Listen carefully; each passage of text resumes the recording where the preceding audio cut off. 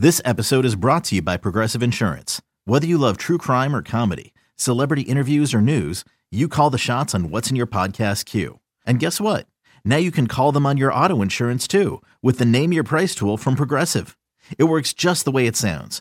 You tell Progressive how much you want to pay for car insurance, and they'll show you coverage options that fit your budget. Get your quote today at Progressive.com to join the over 28 million drivers who trust Progressive. Progressive Casualty Insurance Company and Affiliates. Price and coverage match limited by state law.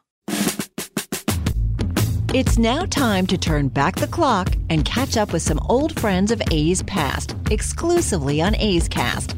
This is Where Are They Now? Vince Cotroneo sits down with alumni of the Oakland Athletics to reminisce and discuss current adventures. Here's Vince Cotroneo. It is time for another edition of Where Are They Now? And we are pleased to be joined by one of the most dynamic players for the Athletics during their great run in 12 and 13 and 14. He really captivated the Athletics fan base with the burning lean, with great catches, and certainly he was so integral at the top of the A's lineup, and that's Coco Crisp, who joins us from Southern California. Still in the game, thankfully, as he works for the Washington Nationals now. But Coco, just bring us up to speed. You've been coaching your son. I know you've been doing that for years, and you got a little taste of managing in the draft league last year. Tell me about your connection with the Washington Nationals and what you're doing inside their organization right now. Yeah, with the Nationals, minor league outfield base running coordinator. And it just, well, for me, I've been fortunate. I got a chance to work with you with athletics and broadcasting. And throughout my career, post-career, I haven't necessarily had to look for anything. I've been fortunate in that manner where I just get a phone call, and Dijon called me with the Nationals, and I thought we were just catching up, and it turned out to be an hour and a half phone call, and I was like, oh, okay, this just seems like an interview more or less than, hey, how you doing? How's family, yada, yada, this and that. And then shortly after or during that call, kind of towards the end, he asked me about the potential of working for the Nationals. And then, I had to get back to him and try to figure out my life and how I can make it work. But I was excited for the opportunity. I'm still excited for the opportunity. And right now I got a little break, and then go back in a few days and help out on the player development side of it. But, yeah, just been blessed in certain situations post-career. Dijon is Deshaun Watson, one of the all-time people in the game. He's been around a long time, and he works for the Nationals in the front office. And when you sit down with Dijon, you're just immediately you're just so enthralled with baseball conversation with a great smile on his face. So you are certainly in a good spot. I wonder, as you see the game today, Coco, because launch angles and exit velocities, and you were a get on base, create havoc, if you will, running and taking the extra base. What's it like for you to provide that kind of instruction right now in terms of base running in a time where people are thinking more about, well, why can't you get the ball in the air more? Yeah, there's a whole bunch of aspects to the game that's exciting, but some of the most excitement happens on the base pass when you can make it look like you're about to do something that you really shouldn't, just because you're so aggressive and you're going full board, and the fans get up out their seats because it looks like you're about to go for three, and they know that you really shouldn't, and then you shut it down. But it's that heart, that will, that desire to try to push the envelope, and just trying to instill that into the guys mentally as far as the base running side. Obviously, proper technique and different aspects, thought process, the mental side of it as well, game situations, yada, yada, yada. But really that fire, that desire to go out there and push the envelope and apply pressure to the defense and the opposing manager and the pitching and the catcher as well. So that's been fun. I know the launch angles and everything with the game is kind of that analytics, new thought process, somewhat new versus the old school. So I think there's great aspects to both sides, and the blend of both, and really what works for that individual can be analytics for one. It can be the old school approach down through the baseball. It just depends on your makeup, your chemistry, your thought process, the way your body works, all that stuff, to what's actually going to make you the best. And that's ultimately the goal, is how can you possibly as an individual be your best and with all the information that's out there. Coco, let's take a step back because we've been so lucky on these features. Where are they now? We've had a chance to talk with a number of players throughout A's history, and guys like Dwayne Murphy, who won 6 Gold Gloves, started in the organization, and guys like Jack Cust, who kind of wandered a little bit and found his way with the Athletics. For you, you were an established player. I mean, you played 8 years. You played in a World Series with the Red Sox, and suddenly you come to the Athletics, as a free agent in 2010. Can you take me back to that decision? And as it turns out, you spent 7 years with the Athletics, but at that moment, what the Athletics potentially were offering Coco Crisp that you could take advantage of? Well, for me, I was coming off injury riddled 2009 season where, I kind of worked my tail off that off season, probably pushed myself a little too far. And then I ended up getting the double shoulder surgeries, and I had some interest from other teams like the Rays, obviously the Athletics, and a few other teams. And then talking with them during the interviews, the stability, Oakland. Well, Ricky's my favorite ball player. So to be, I had a few, but Ricky tops the charts, right? So that in itself of him being a special assistant there and having the opportunity to go over there and kind of hang with him after I collected his baseball cards as a kid every single Sunday with my father, that's a dream come true in its own. I have family out in the Bay Area, from California, so California club, and all these factors, spring trainings in Arizona, you start factoring all these things with family and what's best for you as an individual. And in that time, the places that I was interested in, that just seemed like the best fit for me. And, it was just, I'm grateful that I made the right choice. I was able to connect with the fan base out there. The front office was awesome. The coaching staff that they had when I first got there, with Bob moving over to another Bob, was really, really good. And my teammates, I had a lot of fun over there with those guys, as well as the broadcasting crew. And it was just a pleasant time, being out there in Oakland. So it was sort of an easy decision with taking all that in consideration, and it ended up being the right decision for me. Coco Crisp joining us, and where are they now? You led the league in steals with 49 and 11. You touch on Ricky, who, when you do what you do, part of your game is running, and you get a chance just to be exposed to just be around Ricky. What you knew about base running and base stealing, what did he help you with, or just refine? Because certainly you're talking about the man of steel. You were really good at what you did as well. What were those conversations like? We didn't dive in too much. It's just me being around him, the presence, and his competitive. You could still see he has that competitive fire in there. And then every now and then, to be honest, I studied him a lot as a child and his techniques, and it was on VHS back then. But it'll pop it in and rewind that sucker and keep watching him. But just the way just the way he carried himself as a Hall of Fame superstar. I mean, he's humble. He's willing to talk to you, sit down, play cards with you, just be normal, and that's refreshing to see. The conversation, well, one of they always said that Ricky has the Rickyisms or whatever, right? And he didn't really use them. I was like, oh, they're telling stories. Like, he doesn't talk like that. And then one spring training, it was like he was trying to show us some stuff out there. Not trying, he was, right? And it was like, Ricky, you gonna put on some cleats? He was like, Ricky don't need cleats. Ricky float. I was like, oh, there it is. There it is. That is awesome. Right? So now, I reference it's from him. I use that. I was like, Coco don't need, float.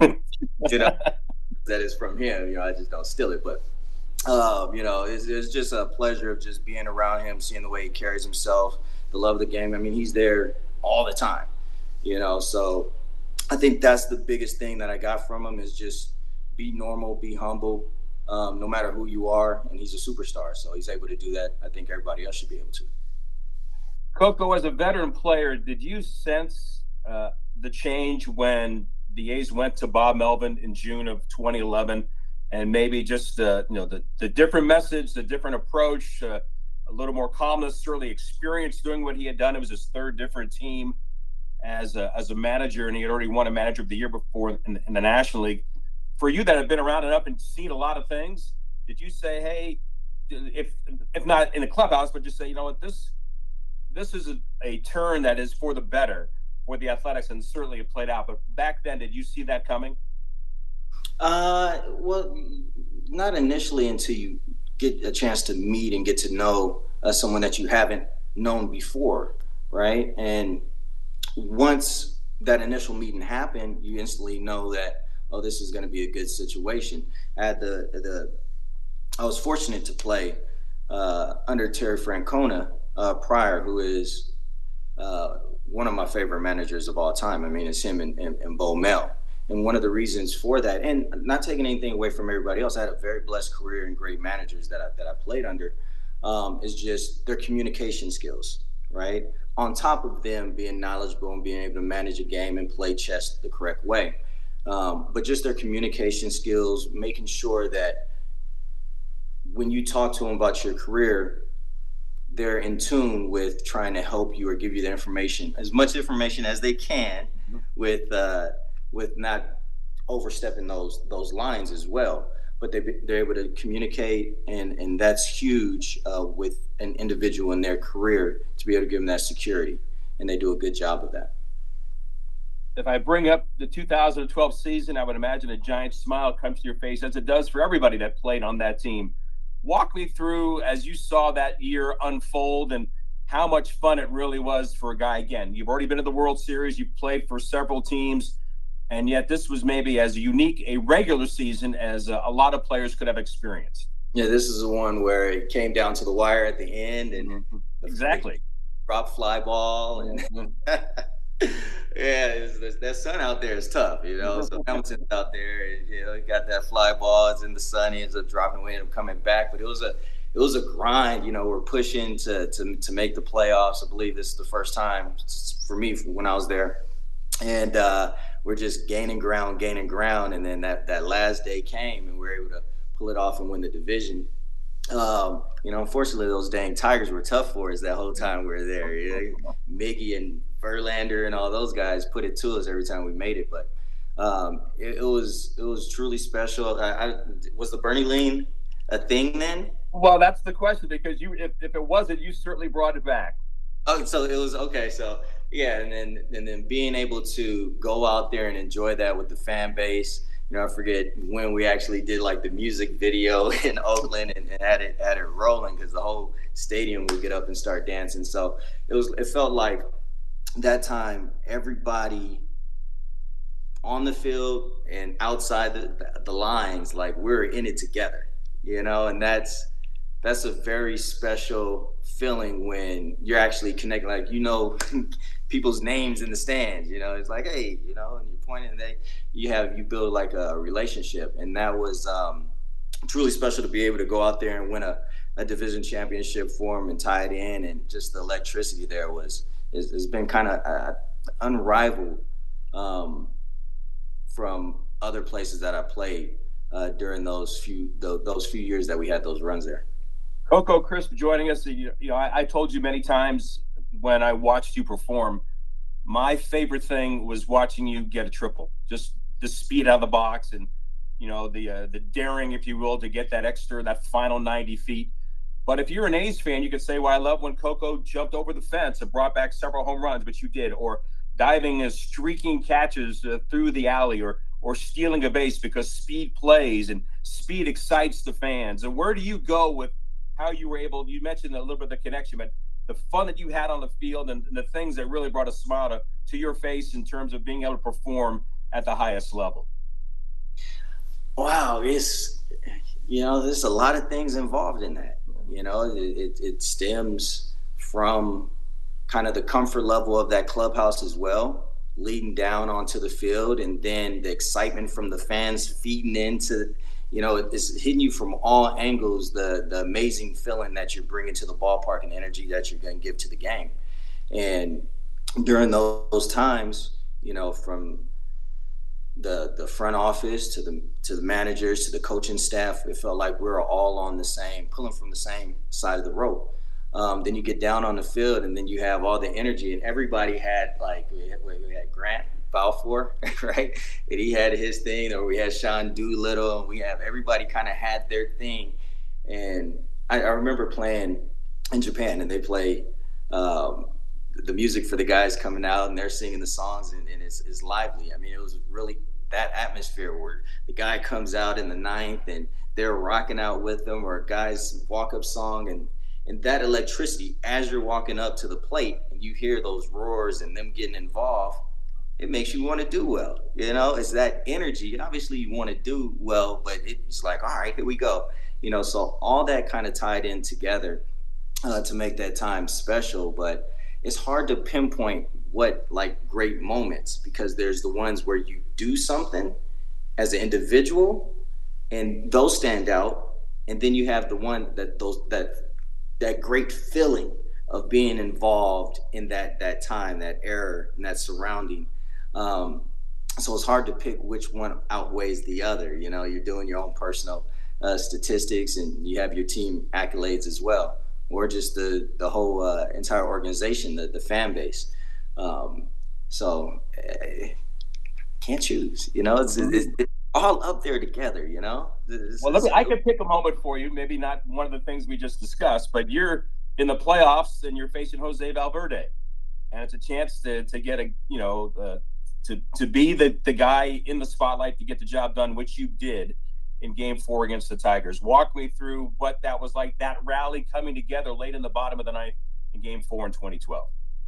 Well, luckily I've had a few games underneath my belt at the time, playoff-wise, and had some failures and some successes prior. But, you know, obviously the failures help you in your learning. And for me, prior, you know, I didn't give myself a chance to relax, to breathe, right? So that's been a huge thing for me. Even now today, when I'm talking to other people, it's just when you get in big situations, don't forget to breathe. It sounds like who forgets to breathe? But that relaxing, you know, take your time, just take a deep breath, collect yourself, step up there. So when that situation came, and I ended up walking up to the plate, you know, I just was able to collect myself. Oh, you hear? And you got a food delivery. I was able to collect myself, breathe, and go up there and stay within myself and my approach, and not try to do too much. You know, at times I'll go up there and try to be more than I am. And, you know, that's tough to do. You know, you are who you are. So just go up there, breathe, you know, but just breathe. And then I was able to get a pitch that I can handle and dribbled it, you know, by the infielders, you know, but it was exciting. You know, I'm jumping all around and we score, and just gave us a little life. Coco Crisp has had some great at-bats tonight. He does not have a hit. He reached on an air, scored a run, but he has done a good job handling the different pitches. Smith leads his second in a tie ball game. Valverde deals, and Coco, it's a base hit to right field. Smith to third, up the ball, bobbled and right by Garcia, and the A's have won it. Seth Smith scores from second, a base hit to right field by Coco Crisp. Garcia charging from right, but he bobbled the ball, and once he bobbled it, it was a moot point. The A's are going crazy, back behind the bag at first, jumping up and down, and the A's have forced a fifth game with a 3-run bottom of the ninth inning, and they beat the Tigers by the final of 4-3. Unbelievable. 15 walk-off. And Coco Crisp does it again. Vince Cotrone said first pitch. Remember how many times he jumped on a first pitch fastball? He got it there. And Garcia, for some reason, decided he's going to charge. He has such a strong arm. No reason to do it. He does it. And the A's win it unbelievably again. Wow. Come on out, Justin Verlander. You're going to pitch Game 5 against Jared Parker tomorrow night. What a scene at the Coliseum, Ray.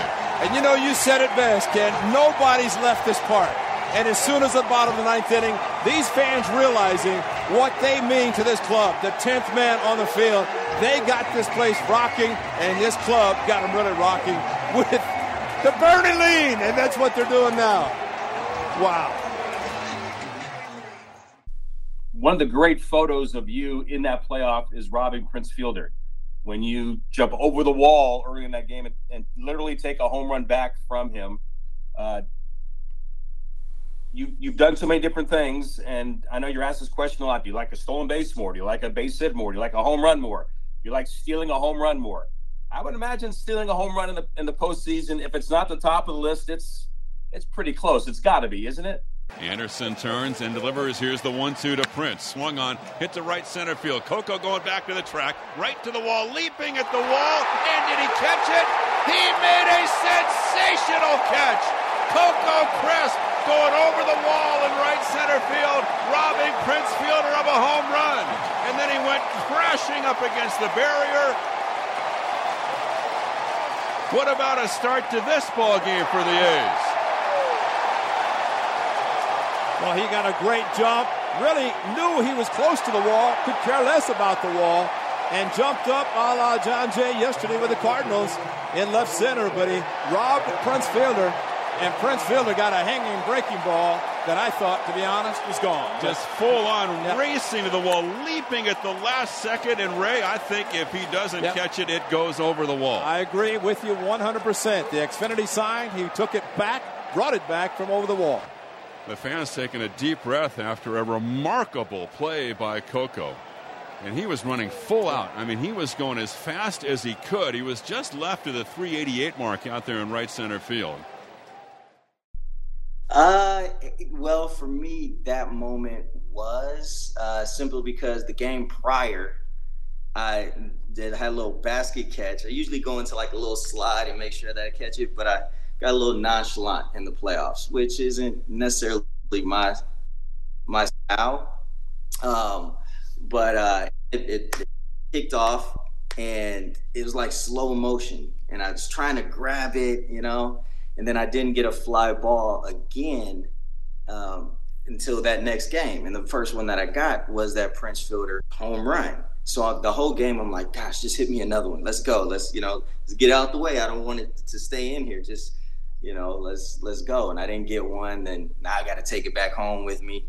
And so the next day, I'm like, gosh, and then that ball was hit. So there was nothing that was going to stop me from trying. I was going to run through a wall. I was going to do whatever I could to make this catch because, I dropped one in the playoffs just recently. Hit that, and I'm running towards it. And as I'm running, I'm just like, oh, man, I might have a shot at this. And then I leap up, and I felt like I was in the air forever because I kind of jumped a little too soon.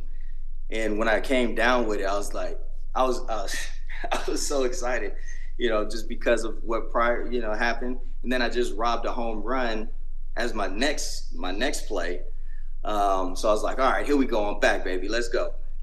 So yeah, that was a huge moment, simply just kind of to get myself going again as well. I robbed a home run in the playoffs, kind of keep the score down a little bit. But yeah, that was a top play on my list. You spent 7 seasons with the A's, and I know you play with other clubs, and we'll get to you returning to Cleveland in a moment. But what did the 7 seasons mean to you in Oakland, Coco? It was special. I spent some time in other places, and like I said, I'm very grateful for my entire career and the staffs that I played under, the teammates that I've had, the fan bases that I was able to play in front of. But playing in Oakland is the closest club that I had to my home. And so to be able to have family out there already in the Bay Area, and to be able to travel back home at times was special, was nice, because there was moments where my daughter would have a recital and I was able to do a quick flight and then come back, so that definitely made it nice. But all in all, I think what makes your time special, it's how well you do, but it is that fan base. It is that love that people show you for all the efforts that you put in to be the best that you could possibly be. Sometimes it works out, sometimes it doesn't. But even through my tough times, I feel like the fans, and this is in general with my career, but even more so too in Oakland, is they always, had my back. They always were there for me when I played well and when I didn't. I'd pat you on the back. Hey, it's all right. Go out there and try your best again. You got it. So that was really special to me. But it's hard to pick a moment that in Oakland that I didn't have fun with or I didn't enjoy. So that was just a special time. How much did it mean to you to finish in a postseason with Cleveland, as the A's allowed you to go to the Indians at a time when the A's were, at a different time as opposed to the great run of playoff games, and you got a chance to go back to the World Series and what was certainly an epic World Series against the Cubs? Right, even in that moment. So at the end of my career, I got hurt. I pretty much broke my neck trying to run into a wall. I caught it though, a Seager's ball up against the wall. And then it was a rough little go there, once I got injured. I had to use my neck to try to hit my little funky stance, and now my neck's broke. So, not literally, but I was hurt, right? So it was tough. But during that time, A's were going a different way, and it is a business. You go out there, you give your best, but at some point, you got to treat a business like a business. You got to put the best quality players out there that you possibly can, and I understand that. But what I do appreciate. And don't get me wrong, I wanted to be out there playing. That's a competitive spirit in me. But what I do appreciate is them allowing me to go somewhere else at the end of my career and giving me the opportunity to go back to Cleveland, a place that was in the playoff race, and end up making it to the World Series. We should have won. We didn't. Second place. That sucks. But it was a good World Series. Two clubs that hadn't won in forever, and the Cubs ended up winning it. But to be able to start my career in Cleveland and then finish in Cleveland and finish in a playoff race in the World Series, it's the only thing that would have been more storybook would have been if we won it, right? So, but it was close enough, and I'm grateful for that. Coco, for where I sit, and you sat next to us for a handful of games one season, I always have an appreciation for how difficult the game is, and having not stood on a mound or been in the clubhouse or been in the batter's box. And when you came upstairs and joined us for those 30 games, I wonder what your perspective was seeing the game from a completely different angle. I mean, it's a much slower game from where we sat, and you saw that upstairs. What did you take away from that? Just kind of continuing to build the whole body of your baseball resume that you can lean on when you're having conversations about the sport. Well, one thing that I took away is your job's a lot tougher than it looks. I tell you that. You guys are fantastic. You guys are amazing. I was in awe listening to you guys talk up there. I had my life jacket on. They threw me in the water, said swim. I'm like, how do you do it? I cough on air a couple of times. You're like, you got to kind of click that button a little bit. It was a learning experience. I had a great time up there. But yeah, the game does look slower, but you have to carry that understanding that the game is still difficult. Even when you're teaching young men or kids or whoever, that you don't forget how difficult the game is. But you can see things a lot clearer from a distance, even when you're in the stands or we're up in the clouds up there. But you can see the motions and the movements a little clearer. But also where you can give information to help people, whether it's on the radio or TV or back in the clubhouse in your conversations, and maybe somebody can hear, or you can talk to somebody and possibly help them, because you do have that. You have a clearer view of things and how people can be helped, but you still have to have the understanding that the game is fast and it is difficult. But yeah, the biggest thing for me up there was just how amazing you guys were. Well, let's wrap up on this, Coco. You managed in the draft league last year in Ohio. Got a chance to do that. As we mentioned at the top, you're with the Washington Nationals now. You're in player development. What, for a guy that spent as many years as you did, nearly 2 decades of playing in certainly professional baseball, if not in the big leagues, what's your sense of where the sport is right now, and how encouraged are you about seeing young athletes becoming baseball players and taking this sport to the next generation? Right. I always thought baseball in itself, PR-wise, could do a better job of getting to the younger crowd a little bit. You know, basketball does a great job with the commercials and the shoes or whatnot, and other sports as well. But baseball has been so traditional, you know, and there's nothing wrong with that either. But at the same time, in order to reach that younger crowd, especially with the attention span of TikTok and, you know, all this stuff so quick now, you kind of have to take a different technique. So what I do like is not so cookie cutter as far as somebody hits a home run, they pimp and they do all that stuff. I wouldn't do it.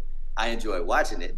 I enjoy it. You know, I scratch my head at times because it can go a little too far, but you know, it's becoming a little more entertaining in some senses. You know, you got the gold chains. We had the home run tunnel, you know, so it becomes a little more entertaining. And the thing is, as long as it's, I feel like you're not necessarily, like you're celebrating what you did, which is fine, but you're not rubbing it in somebody's face, right? You're not trying to necessarily like stare them down and, you know, do it like that, but you're celebrating your accomplishment, because to get a hit in the big leagues is pretty amazing. To make it, right?